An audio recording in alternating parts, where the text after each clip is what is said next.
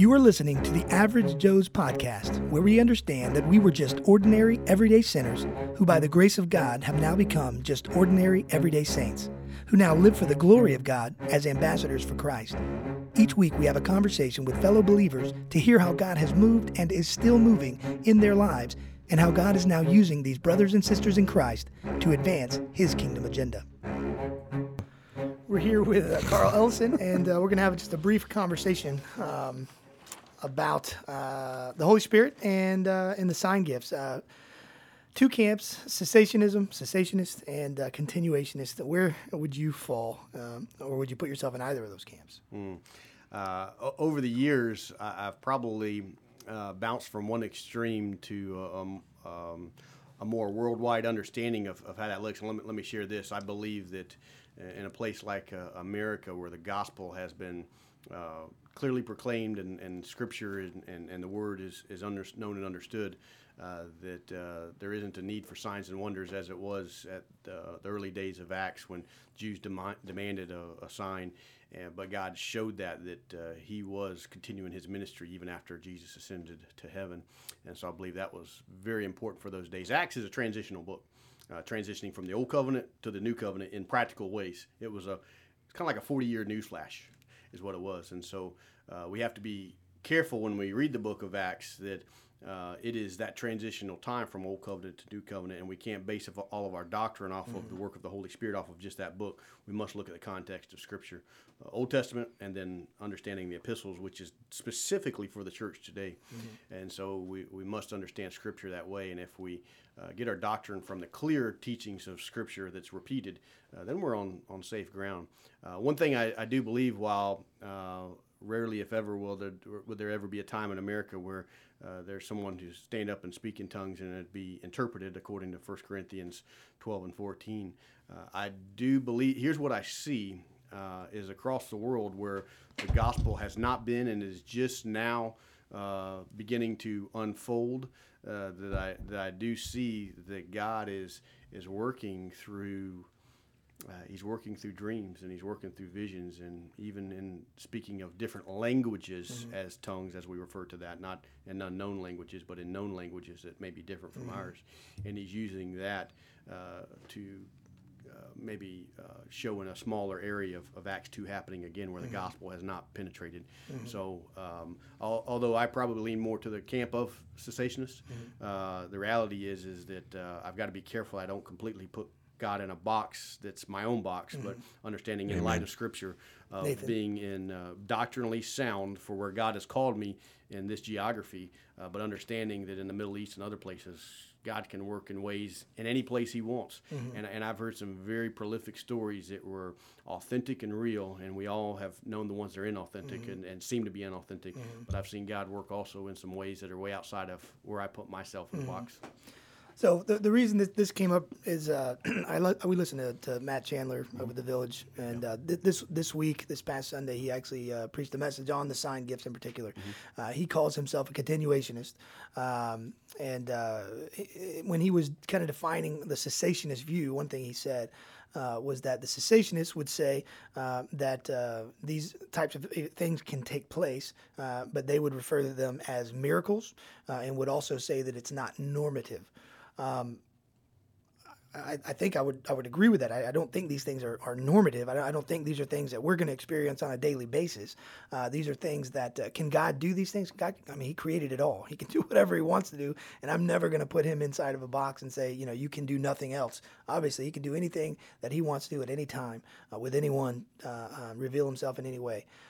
So I absolutely agree with that. But to say that this is normative, I think would be, I just don't see that in Scripture. I don't see where we could say, yeah, this is something that's going to happen week in and week out. Well, what we see throughout Scripture is we see a lot of things that aren't normative from Genesis to Revelation of how God has revealed Himself. Whenever God is going to do something in the world, whether it's in Genesis, whether it be at creation with Abraham, with David, or in the New Testament with the disciples, with Jesus coming to the earth, whenever God is going to do something new, He lets His people know, and those He's called, He lets them know, and then He always confirms it with some powerful signs. But He doesn't continue that the whole time. Right. But at the same time, God does miracles, and so I agree with you that these type of things should not be the norm that we look for, because we don't base our faith upon another amazing event, but we're based upon the person and the words and the works of Jesus Christ. Right. There's a book we recently read by Nabil Qureshi. It's Seeking Allah, Finding God. And he talks about, and really, if you look at the Muslim world, you'll see this more and more and more. You mentioned visions earlier. It seems to be something that is taking place on a regular basis, but it leads to a particular place, and that is conversion. That is to Christianity, to a relationship with the one true God. And that makes sense to me. Now, not that I should base any kind of theology that I have on what makes sense to me, my little pea brain. We're dealing with an infinite God, and we certainly are not that. But we see that, and it's amazing. Do I wish that I could experience those things? Yeah, sure. I'd love to experience those things. Should I intentionally go out and seek those things? I don't think so. He's revealed himself in Scripture to us, right? He's given us all that we need right here, all sufficient.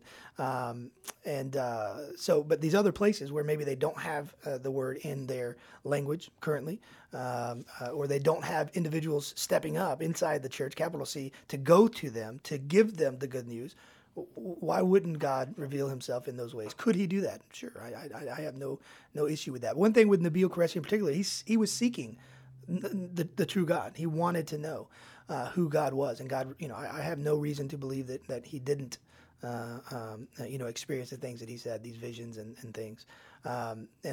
Chandler mentions this week something that happened to him, I don't know, 15, 20 years ago, just a kind of a miraculous event. And you mentioned you've experienced some of these things, or had folks that have told you about these things. I'll tell you this: in my own life, there's been a few times where I believe that the Lord has spoken to me, always in the context of Scripture, but in powerful ways that it could have been somebody sitting next to me. Now, that's not the normative, but there were a couple of times where I believe that God has spoken to me in very clear ways that changed the course of my life and led me towards where I'm at today. And so I'm very thankful for that. But I didn't base my life upon them. Right. I wasn't looking for that. I was looking for knowing Christ in a greater way and knowing His Word. And in that context, yes, I do know of people that have had dreams. They don't base their salvation, their faith off the dreams they've had. But if I have a dream, it's probably because I had bad pizza. But there's a few people that God's placed in my life that they've had some dreams in their life, and they've come about to the T, to even the right color in the dream, things that I could have never manufactured. So I don't base my faith. They don't base their faith on those things, but we have to be careful not to put God in a box that He can work in any way He wants. But I've also heard very authentic stories of speaking in tongues, and when I say tongues, I say another language that can be translated. Right, not some kind of angelic language. That's right. Or something. That's right.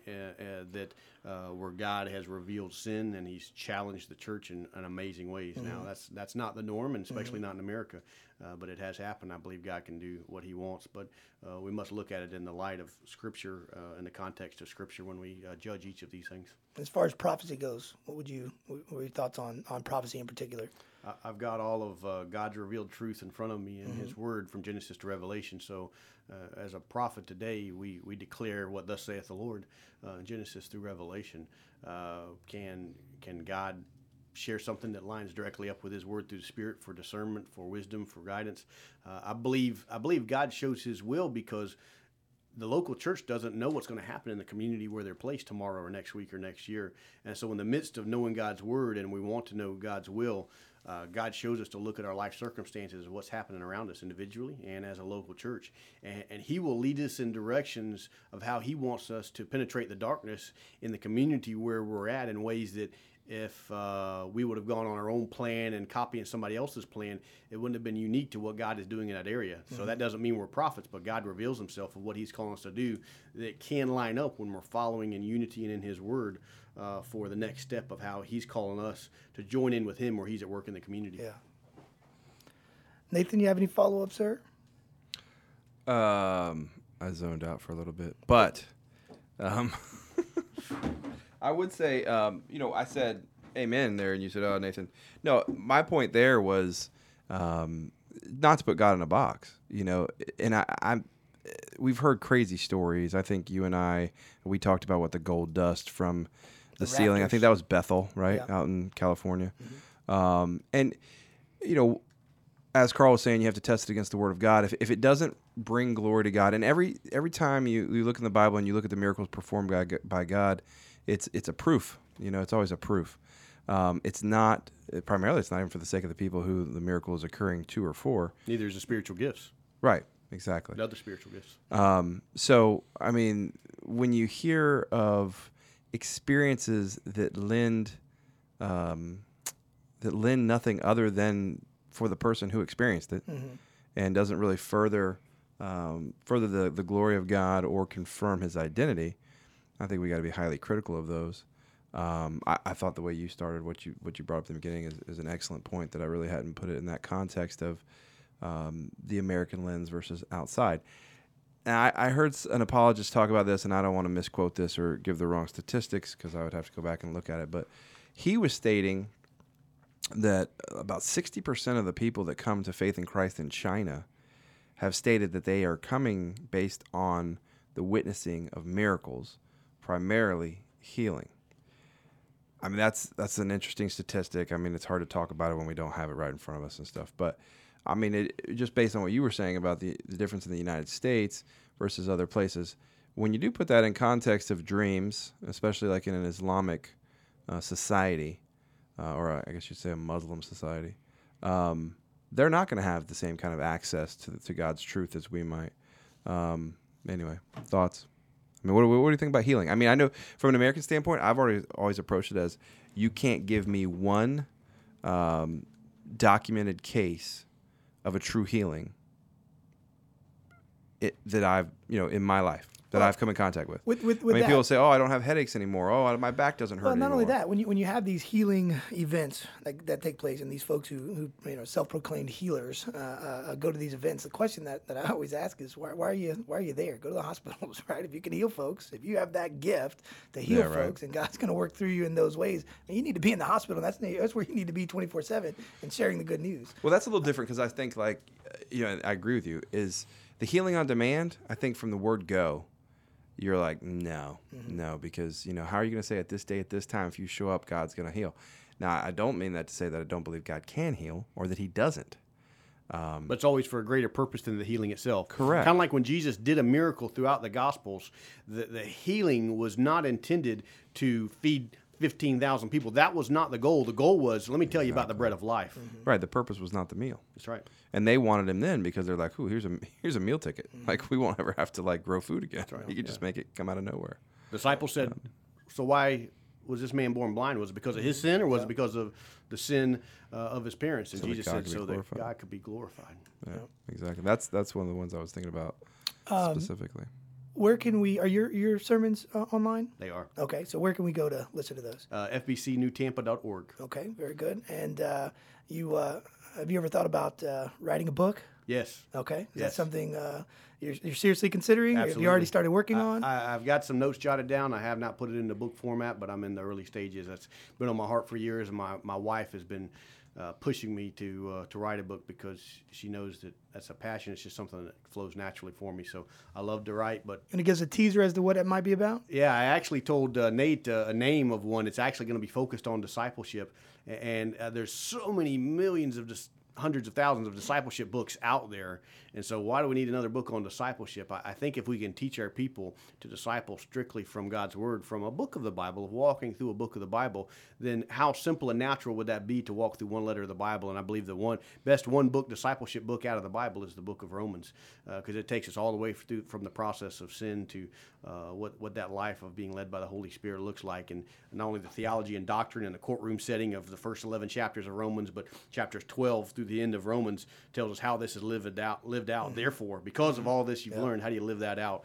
And so I've been wrestling with walking through the book of Romans. It's just a discipleship book for new believers as well as for those who have been following Christ for a while. And I thought about calling it Crossing the Rubicon based upon the history of that story. Nice. That sounds neat, man. Well, Carl, thank you so much, man, for joining us. I appreciate that. Nathan, you want to sign us off? Thank you for listening to the Average Joe's podcast. Please be sure to check out the show notes for contact information for each of our guests and links to more information about the topics discussed in this episode. Also, please send us an email or give us a call if you know someone who would be willing to join us on future episodes of the Average Joe's podcast. Until next week, may God bless you, and to God be all the glory.